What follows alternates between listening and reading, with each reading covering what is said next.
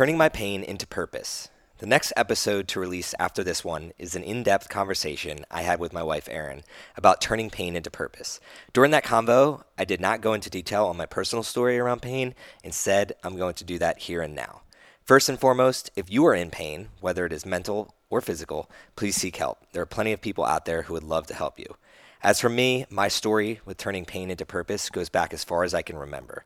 Throughout my entire childhood, I struggled with digestive issues that would be debilitating at times. From the classroom to the sports field to everyday life, I would hide the fact that I was in pain. This happened for decades, and when I became an adult, I normalized the pain that I was having to the point where I no longer understood what life was like to live without pain. The part of my story that most people know is the physical pain side. I would have to run to the bathroom numerous times throughout the day. Sometimes this forced me to be late to meetings, tests, gatherings, and events. The physical pain I could deal with. The emotional side is something I've yet to really open up about. The anxiety that I dealt with around going on dates, job interviews, client meetings, travel, and all the things that a person should really be looking forward to, I was fearful of. Would my illness flare up? Would I have to cancel those things? Worse, would I have an episode in the middle of the thing that I was looking forward to most? If you had the ability to access my brain during that time of my life, you would surely deem me crazy. But what was truly crazy is that I put up with myself for so damn long, and this is why I'm speaking about it today. My pain turned into purpose the moment that Erin stepped back into my life, and I'm trying to give you that moment to give yourself the chance to turn your pain into purpose. For me, she gave me a reason to get better. I didn't want to be sick around her. I didn't want our future to be held back by me. I finally took it upon myself to seek answers to questions I'd failed to ask myself throughout my entire life. Why was I in pain? Was it really my stomach?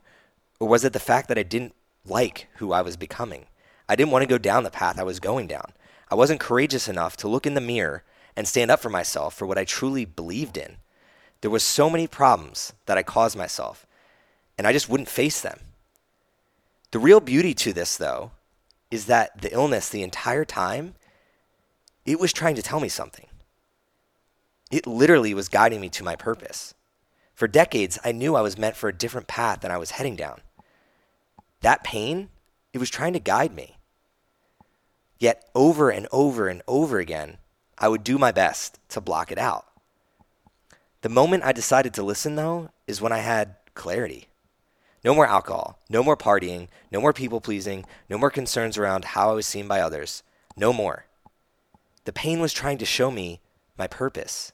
And this purpose was to help other people conquer their own pain, make every heartbeat count, and focus on thriving rather than just surviving. This won't be the last time that I talk about this subject, and I highly recommend you tune into the next episode on Thursday and hear my wife discuss the topic. But for now, I want to leave you with an open door to reach out to me if you are feeling like you are struggling to turn your own pain into a bigger purpose.